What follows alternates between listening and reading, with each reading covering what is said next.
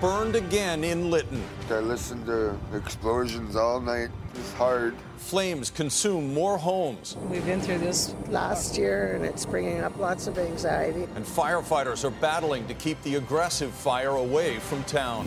A vital clue in the murder of Rapudaman Singh Malik. Homicide investigators believe that this vehicle was connected to the shooting. Video of the suspect's vehicle and the mystery over a motive, and scouring the site of a building collapse. It's a very unstable, dangerous situation. The search for someone who might still be trapped in the rubble. You're watching Global BC. This is Global News Hour at 6. Good evening and thanks for joining us. Sophie is off tonight. We want to begin with that unfolding crisis in the Lytton area where a rapidly growing wildfire has destroyed homes just a year after another blaze wiped out the entire village. Kamal Kuramali is in Lytton tonight with the latest on the fire, and Kamal, residents trying to cope with back-to-back disasters. Chris, this fire is relentless, now growing to 4 times the size of Stanley Park. Crews have been working tirelessly on the ground and in the air to try and put out the blaze, only to have to keep retreating. This is an ongoing battle. The wildfire near Lytton, BC, more than 7 times larger than it was 24 hours ago. Shane Bernardo O'Hara's home is on the west side of the Fraser River, where the fire is spreading fast. Everything's gone. Our whole livelihood.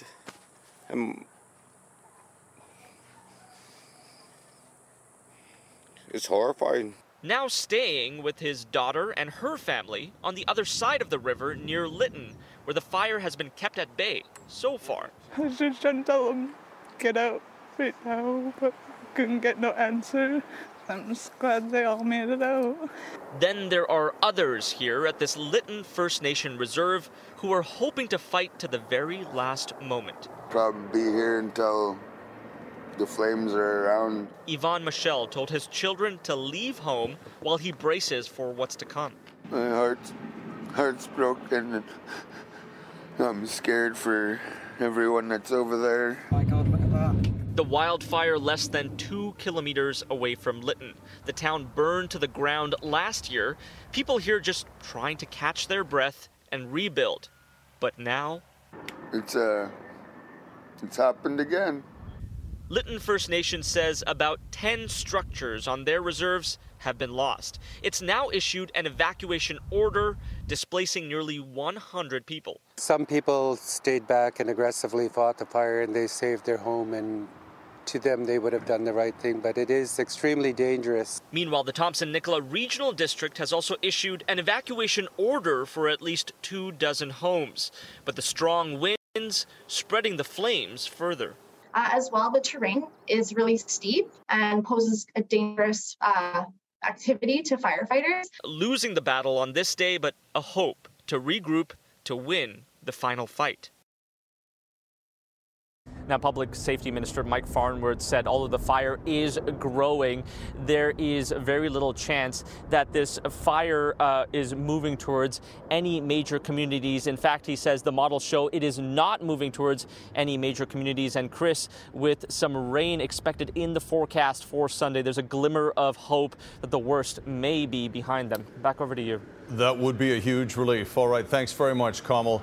That's Kamal Kuramali reporting in Lytton. Now, many evacuees from the Nohomin Creek fire burning near Lytton are being sent to an emergency reception center in Lillooet. As Kamal mentioned, about 150 people from approximately 24 families have been ordered from their homes on the Lytton First Nation Reserve. Some, though, decided to stay behind. And 31 other properties are on evacuation alert. Many of those heading to out-of-town evacuation centers have seen all of this before. I've been evacuated out of my house for 2nd year in a row. I was in last year's fire down Lytton, and I lost everything down there last year. So I went to the fire line. I thought everything was going to be done, but apparently not. Now it jumped through, it's on this side of the river, and I'm losing my 2nd place. We've been through this last year, and it's bringing up lots of anxiety, and I'm pretty sure a lot of people are pretty scared. Several area residents have been delivering food and water to firefighters who've been working long hours under incredibly difficult conditions to bring those flames under control. Vancouver firefighters are still slowly and methodically sifting through the debris of a collapsed building on the Vancouver-Burnaby border, looking for a person who's still unaccounted for after a rooftop parking deck failed and fell into businesses below. Emad Agahi has more. The machinery you're hearing behind us is actually vacuuming up dirt and debris. Now, 8 people have been rescued, 2 taken to hospital, but the remaining focus of all those crews and the equipment you see behind us is on finding the one person still missing from underneath that collapsed debris.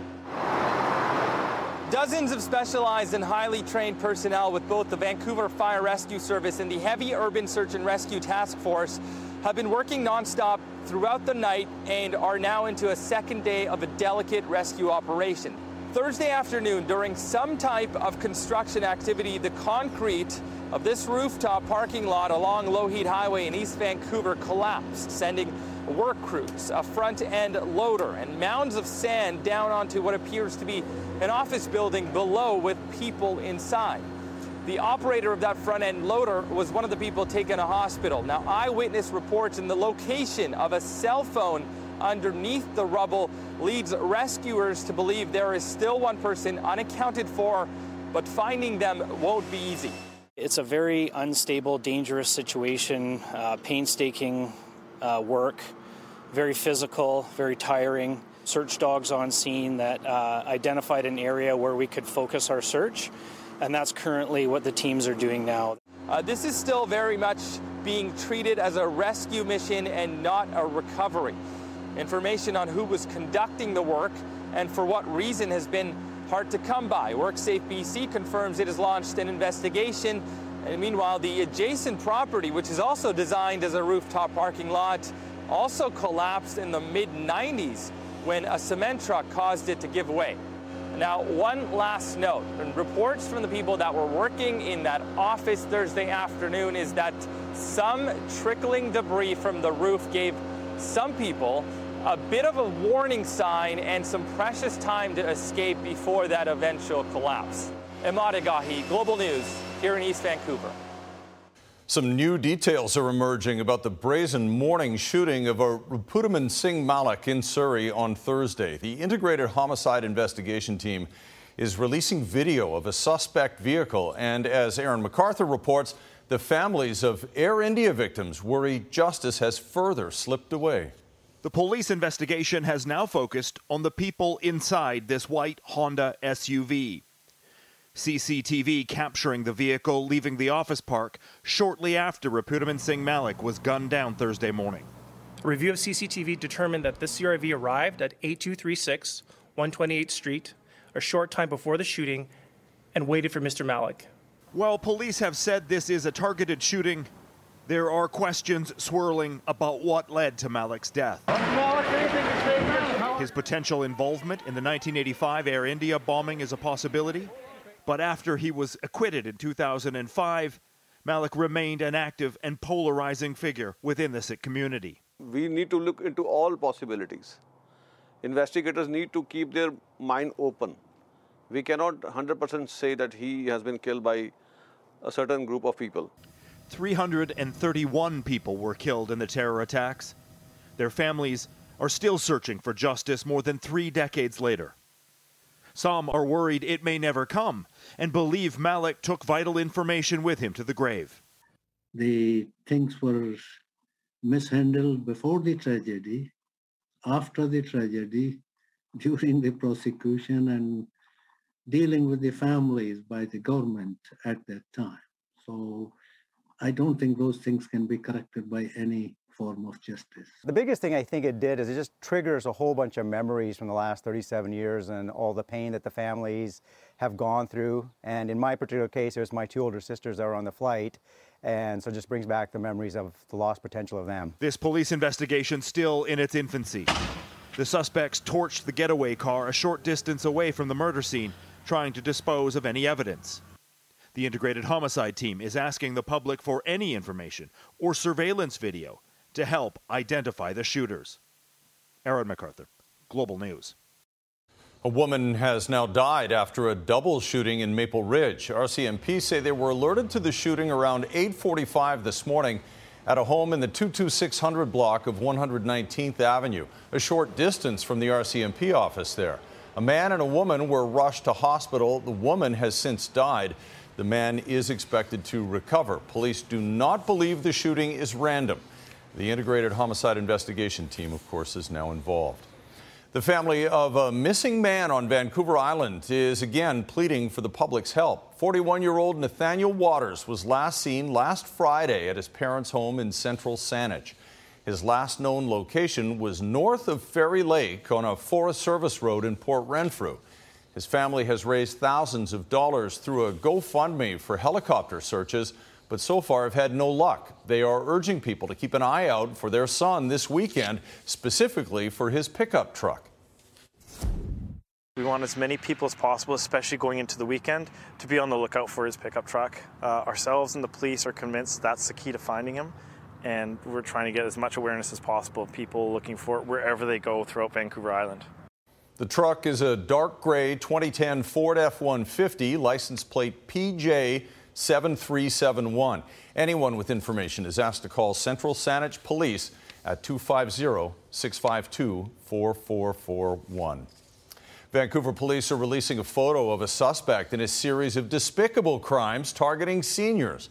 The man in this photo is accused of posing as a police officer, convincing an elderly woman to hand over $10,000 cash to bail her son out of jail. Police say 6 seniors have fallen victim to similar scams in recent days. Investigators believe the suspect is part of a network of people working together to target vulnerable seniors. If you think you recognize this person, you're urged to contact Vancouver Police. Health Minister Adrian Dix calls it a great victory for public health care. The Court of Appeal denying an appeal by Dr. Brian Day to an earlier court ruling that private clinics cannot charge patients for services covered by the government. Kylie Stanton shows us what that means for patients. Check it manually. For years, opponents of Dr. Brian Day's legal challenge have been trying to keep Canada's healthcare system from flatlining. Okay, let's bend. And today, they're finally breathing easy. We are all extremely thrilled that the appeal was dismissed. I think this is a real win for public health care. On Friday, the British Columbia Court of Appeal unanimously upheld a lower court's dismissal of Day's challenge of the Medicare Protection Act, saying bans on extra billings and private insurance do not violate the Canadian Charter of Rights and Freedoms. We're obviously very disappointed, but the bottom line is patients are suffering and dying in this health system. This was acknowledged throughout the 142-page decision. The panel of 3 justices did find a breach of Section 7 rights under the Charter, stating the risk of death has increased for an unknown number of individuals suffering from life-threatening conditions who wait beyond the benchmark for certain procedures and who, but for the impugned provisions, would otherwise have been able to access private care and mitigate the wait. However, this was considered justified in order to protect those who can't afford private care. I don't think a patient should be forced to suffer and wait and even die on a wait list without a safety valve. The judgment establishes thousands of patients are waiting too long for care, but it's difficult to say how many of those people would be able to access private care if given the opportunity. It's a good day. And while the ruling has been called a victory for the Medicare Protection Act, it puts the pressure on federal and provincial governments to commit to fixing the system. Of course there are challenges being faced, but I think the work is exceptional. Opponents claim as severely strained as things are right now, adding another tier would only make matters worse. You graft on the system, and even if the stated goal is to lower the wait times in the public system, it does not achieve that goal. It always ends up harming the public system. It remains intact, at least for now, but Day is not ruling out taking the matter to the Supreme Court of Canada. Kylie Stanton, Global News. An enthusiastic bid for BC to host the 2030 Winter Olympics hits a bit of a snag. Why the Indigenous-led effort to bring the Games back doesn't have the backing of the province yet. That's next on the News Hour. Guitar Hero, how he finally tracked down his precious instrument 15 years after it was stolen. Plus, 6-year-old girl and a 23-year-old male missing in the house. Body cam video captures a dramatic rescue in Lafayette, Indiana. That's coming up later. Right now, though, local Indigenous leaders are continuing to test the feasibility of Vancouver hosting the 2030 Olympic Games again.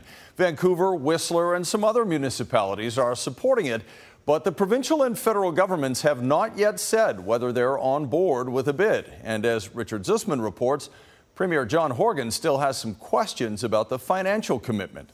Go, Canada, go!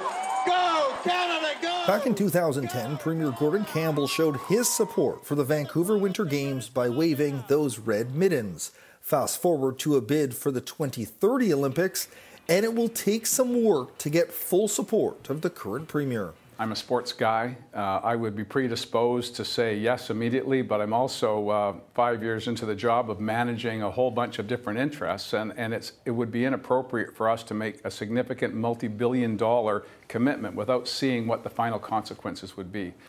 Those consequences include a nearly $4 billion bill, and who may pay for it. The local organizing committee, led by 4 local First Nations, plan to cover between $4.4 to $4.8 billion. The money largely coming through ticket sales, broadcast revenues, and merchandise. Governments will be asked to cover $1 billion to $1.2 billion.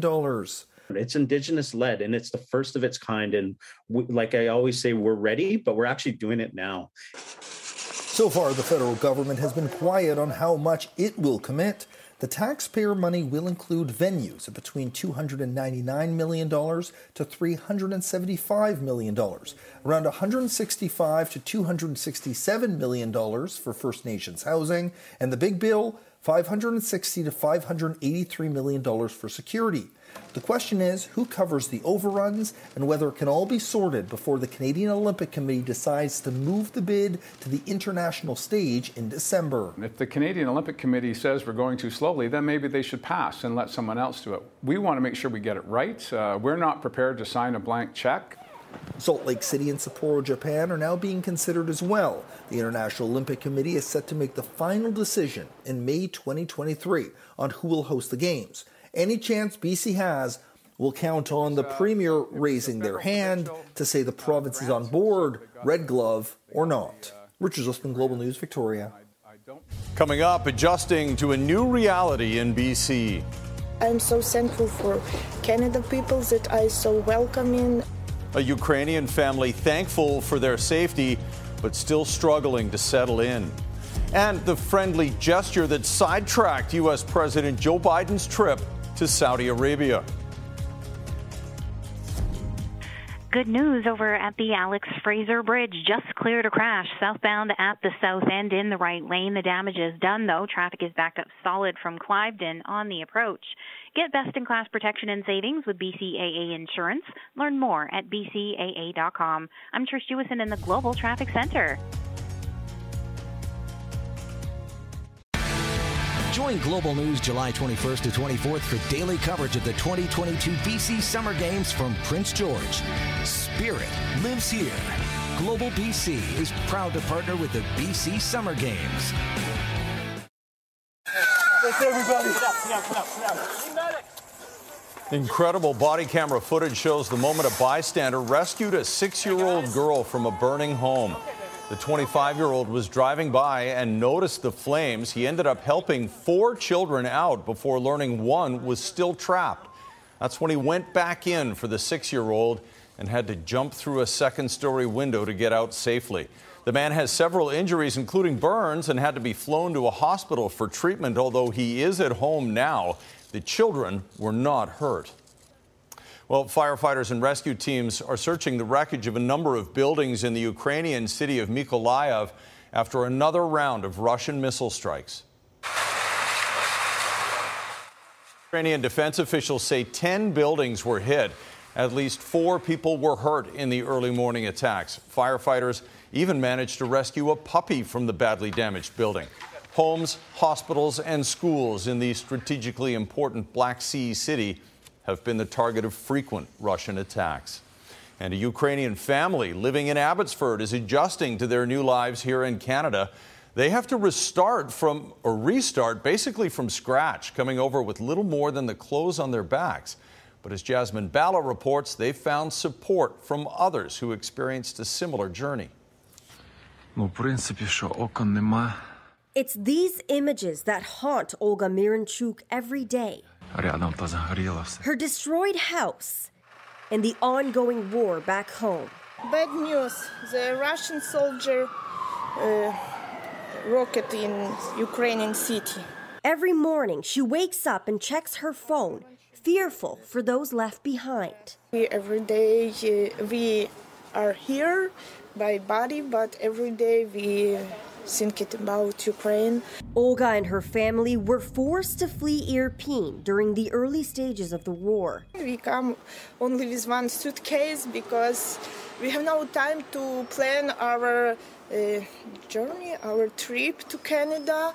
When the war starts, we only take some things, and that's all. They arrived in Canada on May 7th with the help of a friend and made Abbotsford their home. I wanted to help Ukrainians because I'm Ukrainian, and it wasn't difficult because there were so many people that pitched in to help to bring them.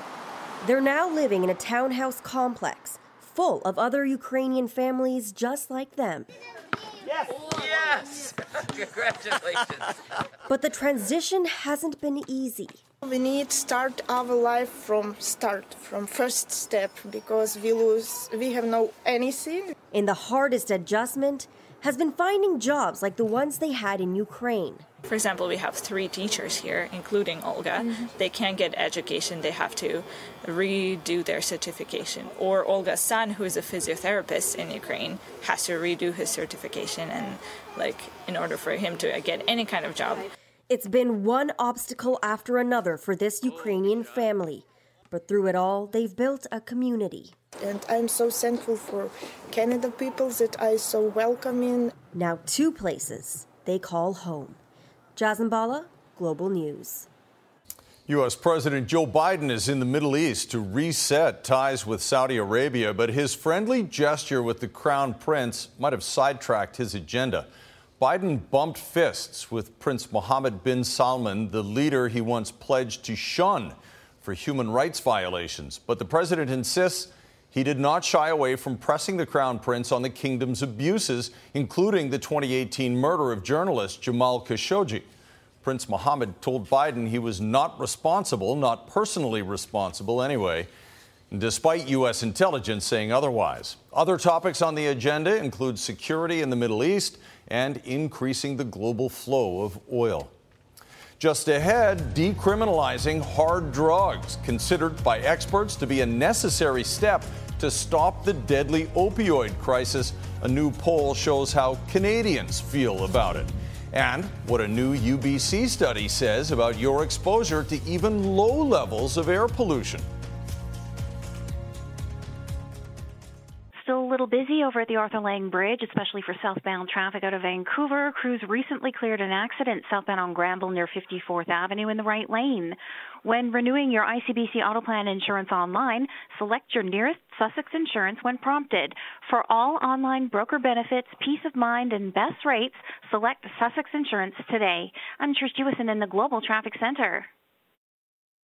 A new survey suggests British Columbians are divided over the decriminalization of hard drugs, even though nearly 200 people died in May alone during the ongoing opioid crisis.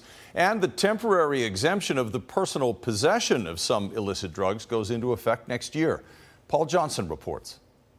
With BC's overdose crisis raging unchecked, the province is now poised to decriminalize small amounts of hard drugs to reduce the stigma of criminalization they believe prevents users from getting help. But not everyone agrees this is going to work. Do you buy that? No.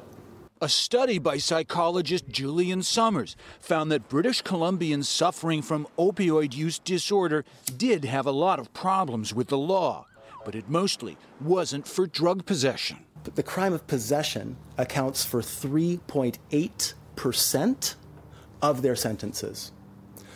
The majority are associated with forms of theft, and more than 10% are associated with crimes of violence.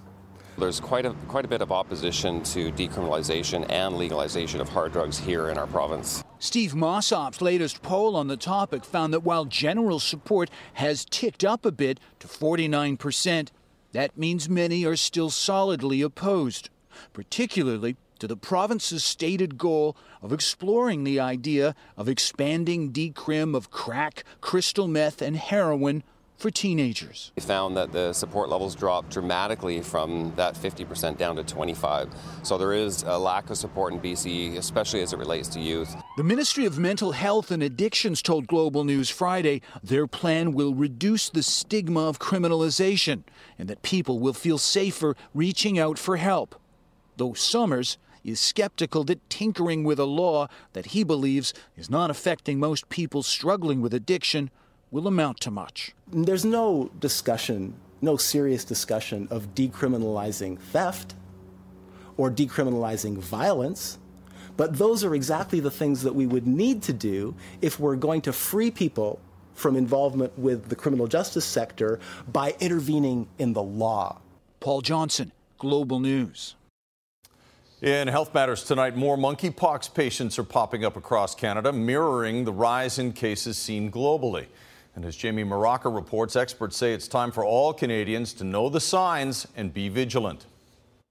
The National Microbiology Lab is busy, not just with COVID, but also having to test more samples of suspected monkeypox. Part of the increase has to do with increased surveillance or case detection. The other increase has to do with the fact that naturally there are an increased number of cases. Canada has confirmed nearly 500 cases since the virus emerged as part of an unusual outbreak beginning in May, with a large chunk confirmed between July 4th and 13th, when 177 cases were confirmed. That's a 59% increase in a week. The jump comes as vaccination campaigns rolled out in certain provinces targeting high-risk groups, but offering the shot to the general public, experts say, isn't needed yet. There's not the vaccines alone that's going to, manage and deal with monkeypox. It's also making sure people understand there might be behavioral changes or certain activities that people should be aware of that would put them at greater risk. This includes prolonged personal contact with an infected person. Symptoms of monkeypox are fever, muscle pain, swollen lymph nodes, and most notably, skin lesions. Quebec continues to have the largest share of viral disease. Saskatchewan recorded its first case, and both BC and Ontario saw increases. That province also confirmed its first female patient. Globally, up until now, the illness has mostly affected men. Even though right now the current context is within the men who have sexual relations with men community, that doesn't actually mean that that's who it's restricted to. As transmission continues here, the World Health Organization is meeting again next week to discuss whether it's time to declare a health emergency of international concern. For now, Canadian experts say it's up to the public to learn the signs and steer clear of situations where monkeypox could spread. Jamie Maraca, Global News, Toronto. Coming up, he waited 15 years to hear this sound. A local musician and how he finally tracked down his stolen guitar. And coming up in sports, Zergut, the playmaker the Whitecaps have been waiting for. A new study shows air pollution is dangerous even at levels well below international air quality guidelines. A recent UBC study shows long-term exposure to low amounts of pollution like wildfire particles or fossil fuel emissions can pose significant health risks. One researcher says Canada has overall good air quality, but the study shows that even low-level pollutants can have serious impacts on someone's health. The study's lead author says there's been a steady decline in air pollution, but events like the wildfires show that it can still threaten the progress. All right, lots of rain out there today. We haven't seen that in a little while. We'll check in with Christy, are you inside? How long has it been since you did one inside? Yeah, we had a little bit of an issue, or maybe it's just because I didn't like the rain, Chris. Yeah, so I'm inside, but bit of a change. You know, we had several days of sunshine, which was really nice. And now we're in for this pattern that's going to be unsettled, not only today, but over the next couple of days. But it's certainly not a washout. So we'll point out the sunshine first. I wanted to explain that as of today, there's now a Category 2 fire ban in place for the Caribou, the Kamloops, and the southeastern portion of the province. So a Category 2 fire ban means that you can have a campfire. You cannot have anything larger than that. Now, Category 3 for coastal regions means that you can't have a fire that's larger, 2 meters high or 3 meters wide. Smoky Skies bulletin in place, and that's because of the fire that's near Lytton. It's just across the river from there, and that's where we're seeing significant smoke right up and down the Fraser Canyon area and over towards Clinton, sort of the 100 Mile House region as well, and we're expecting that to continue tomorrow. So we will see showers overnight, so definitely a day and night to maybe chill out a little bit inside, maybe watch a movie. Tomorrow afternoon, though, I am expecting breaks and drier conditions, so that's a little bright spot, as most of the showers will be in the morning, but the bulk of the rainfall will impact the north and central coast, central interior regions as well tomorrow, with the risk of thunderstorms also. But in through the southern interior, not bad conditions, mostly sunny. It's mainly across the south coast, particularly northern sections, that will see the rainfall. For our region, showers in the morning, breaks in the afternoon. Sunday, similar conditions, showers in the morning, but more of a clearing expected in the afternoon, and that transitions us to a really nice upper level ridge. It looks like Monday, Tuesday, and Wednesday will also be sunny. Tonight, Central Windows weather window coming to you from the Vancouver English Bay area and capturing this. And of course, we've had this super full moon. It's called the super moon, the Peregrine moon, Chris. It's the largest full moon of 2022, and it occurred just 2 nights ago. And of course, the tides have been really, really low and really, really high because of that. Back to you. Amazing shot of Spanish Banks there. You can walk out for what seems like miles. Thanks very much, Christy. Well, Surrey RCMP say they've recovered a stolen guitar 15 years after it disappeared. There are still several guitars not accounted for, including this green Albert Lee Dargle that's out there somewhere. In all, 14 guitars were stolen from the garage of musician and promoter Mitch Merritt back in 2007.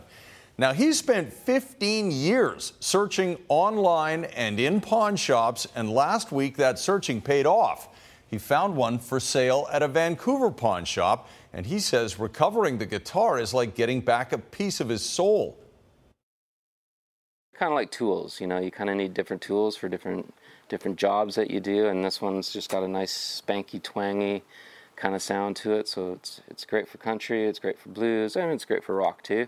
You know, obviously Keith Richards made these very famous himself, and guys like Buck Owens, and you know, on the country side of things. So yeah, it's a great tool. It's a great instrument. Very cool. Merritt says none of the guitars he's recovered so far are in as good a shape as this one. He says it even had the same piece of tape he put on it 15 years ago. Glad he got it back. And glad Whitecaps get some firepower. Here's Squire now with a look ahead to sports. I know the Whitecaps did make a trade today to get one of the best passers in MLS, Julian Gressel, which will make someone like Brian White very happy. It's really exciting to have a guy with that resume to come into the team and help elevate the level. Since Gressel started in MLS in 2017, he has the second most assists of any player in the league, and as you can see here, he can score as well. Can't wait to watch him play. Also coming up, satellite debris.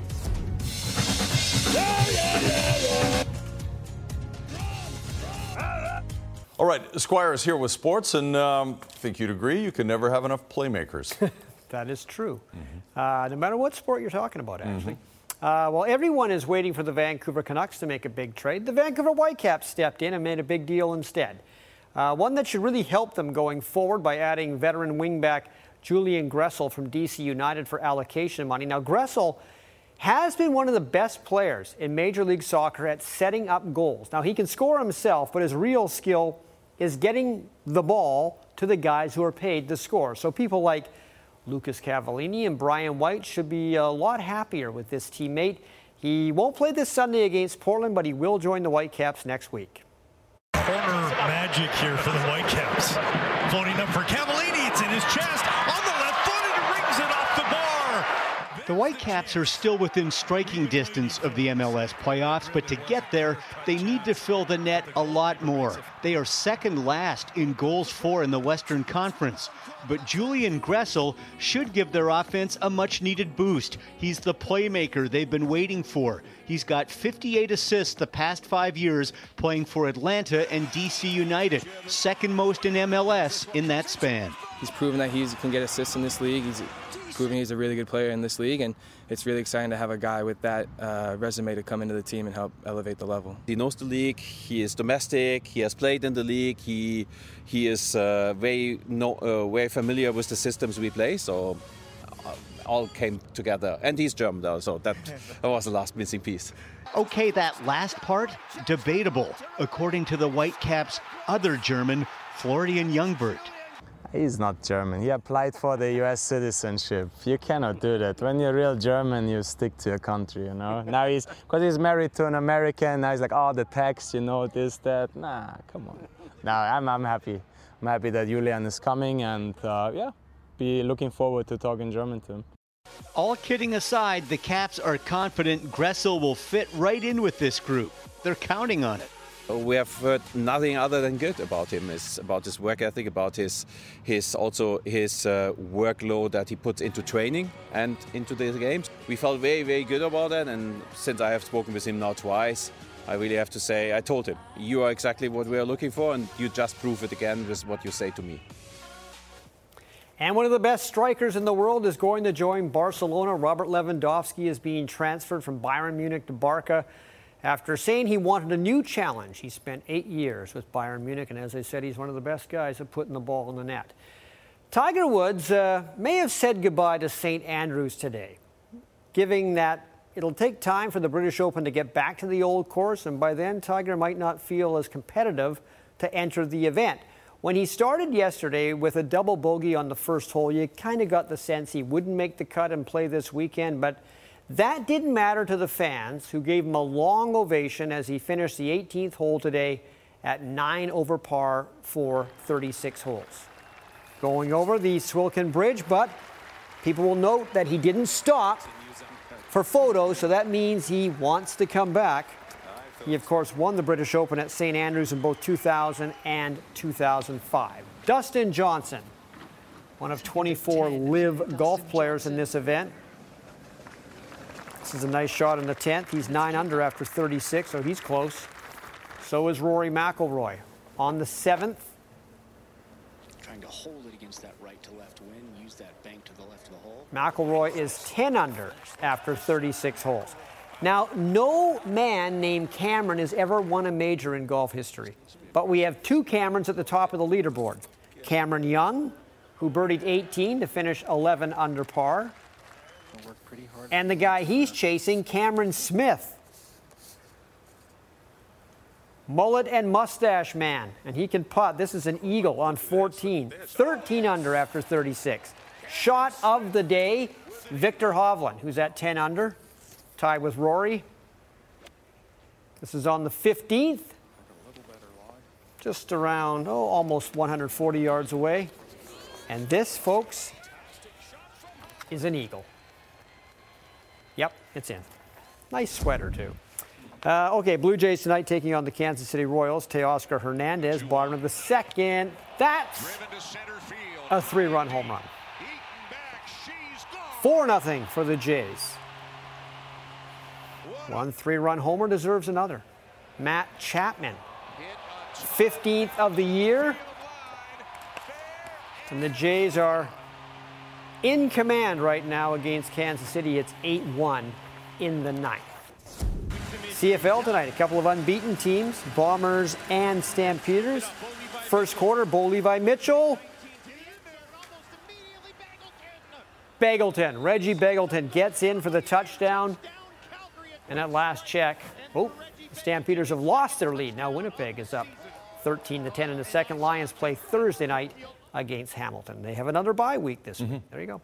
Things happen fast in the CFL, don't they? Yes, they do. They happen fast around here, too. We're going to wrap things up with satellite debris next. Stick around.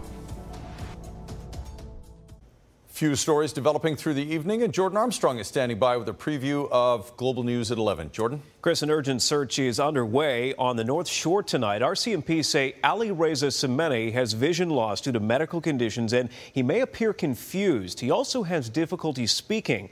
The 50-year-old was last seen around 10 this morning on Canyon Boulevard. That's not far from Cleveland Park in Grouse Mountain. If you see him, do call police. And, of course, we're keeping a close watch on the fire near Lytton, now estimated at 1,500 hectares, Chris. All right, we're thinking of all the fire crews working hard on that tonight. Thanks very much, Jordan. Okay, we'll bring Squire back in and a look at satellite debris now. Yes, and we're going to start out with, actually, it's a lot of Geico tonight. Oh, yeah. So the first two, listen, I have no issues. The first two are both Geico.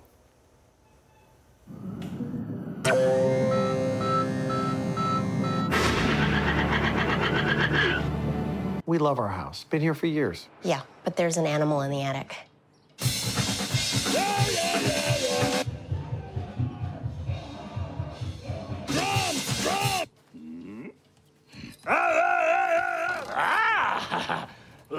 At least Geico makes bundling our home and car insurance easy. We save a lot.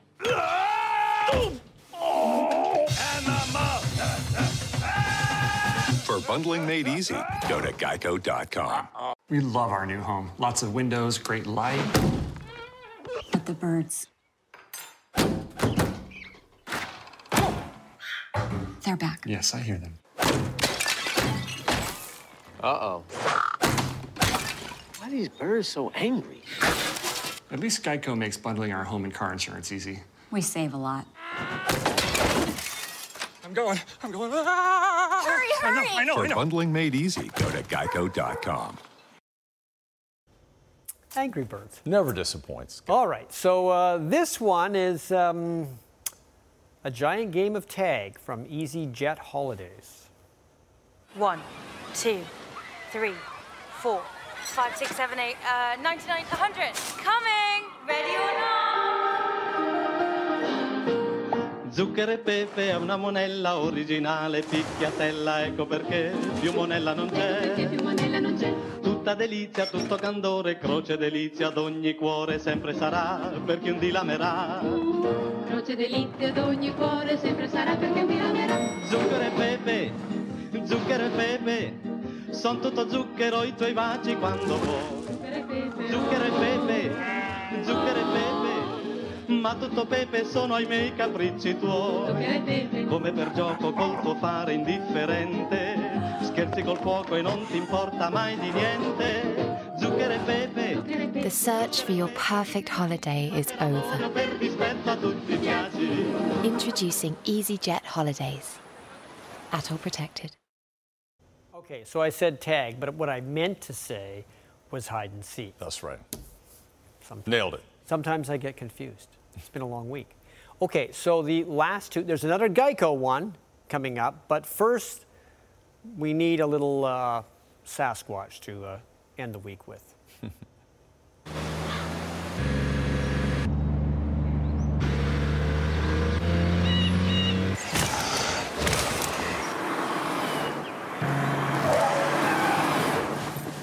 Holy crap, was that a Sasquatch?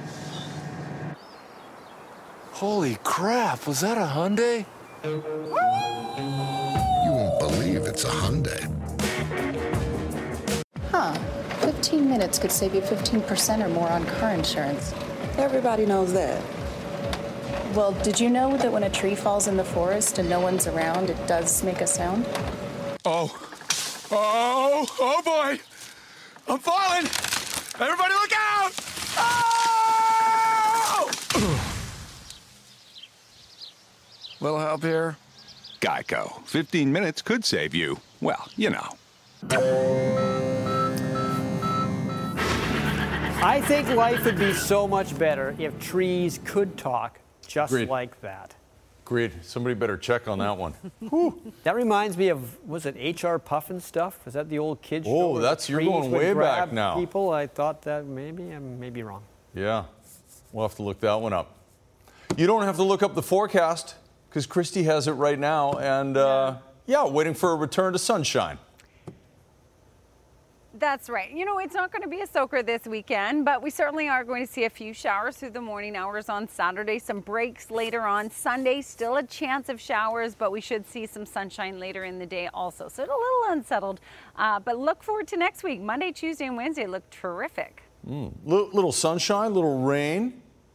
Not only does that sound like an 80s tune, and I bet Squire knows which one, that's a recipe for rainbows. There might be some rainbows maybe this weekend. Oh. What was that? What do you think? Possibly. Were you doing some Milli Vanilli there or something? I don't think it was Milli Vanilli. That's Blame It on the Rain, right? Was that? Is that what it was? No. I don't know. Sunshine and Rain, you know the one? Oh, yeah. That one. Can you sing the rest of it before the show's over? I am not singing Come on, the let's go to karaoke tonight. Let's get that one on. Thanks for watching, everyone. Have a great weekend.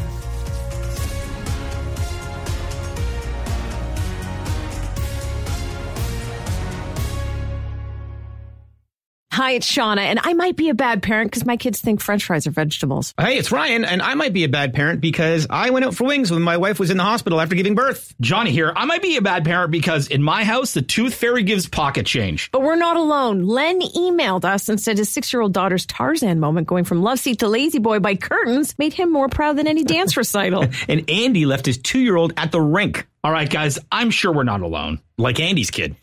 For stories and confessions like this, make sure you check out our podcast. It's called Bad Parents, and it's available wherever you get your podcasts. I left a glove at the rink.